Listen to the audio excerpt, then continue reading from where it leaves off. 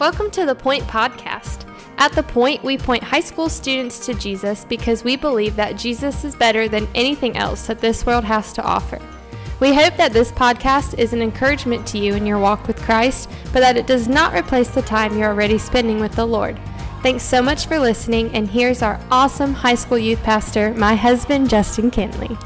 So I hope that you'll take time to stop and read Exodus chapter 8 before we just give a quick summary of it. But before you read it, I just encourage you to kind of remember to think through these things as we're seeing the plagues, the 10 plagues that are about to be laid out. We looked at the plague of the Nile River yesterday, and in chapter 8, there's 3 more plagues. So the second, third, and fourth plague. And kind of what we're seeing is that God is just straight flexing on Egypt. He's flexing on Pharaoh. God is showing off for his people. It's really the first time we're seeing how awesome God is. And the third thing is that your God and my God has no limits. That these people, in their context, they would have viewed gods as gods were very strictly restricted. I don't even know if that's the right way to say it, but strictly restricted to certain areas. So the god of the Nile would control the Nile, and the god of the livestock would control the livestock, and the god of the sun would control the sun. That's kind of the way they viewed gods.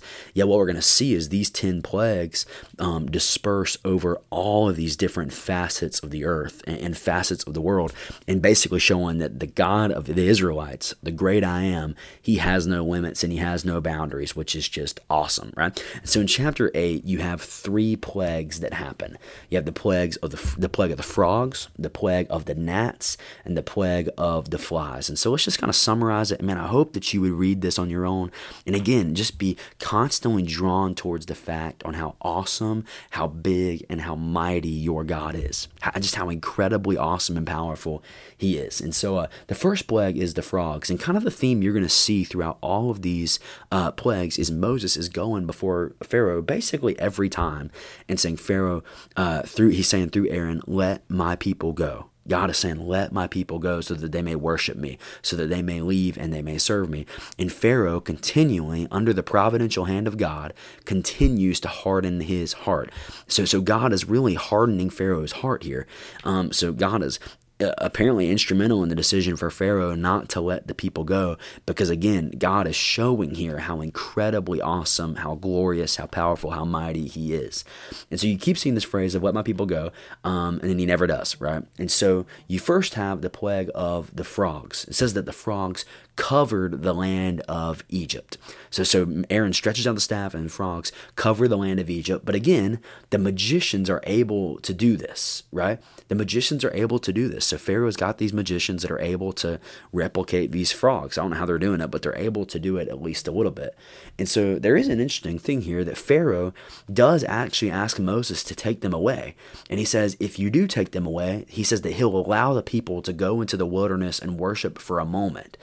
And so Moses pleads on Pharaoh's behalf to God. The Lord allows the frogs to die, but the next day, the Pharaoh's not going to let the people go and worship God. So that's the second plague. That's the frogs. The third plague we see, the second though in the book, in Exodus chapter 8, is the gnats.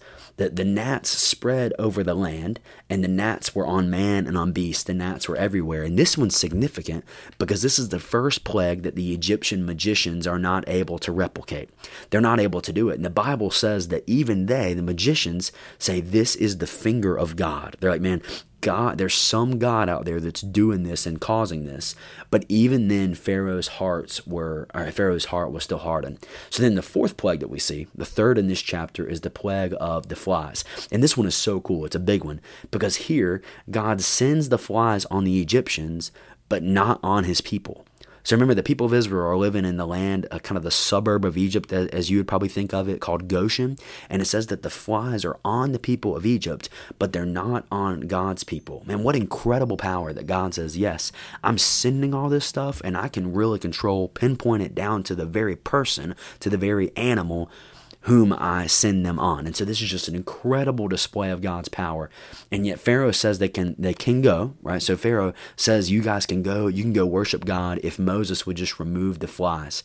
And God removes the flies, but yet Pharaoh again hardens his heart and he still does not let him go. So here in chapter 8, we see plagues 2, 3, and 4, the frogs, the gnats, and the flies. And again, here's my prayer over the next few episodes, what you just are reminded by and encouraged by. by.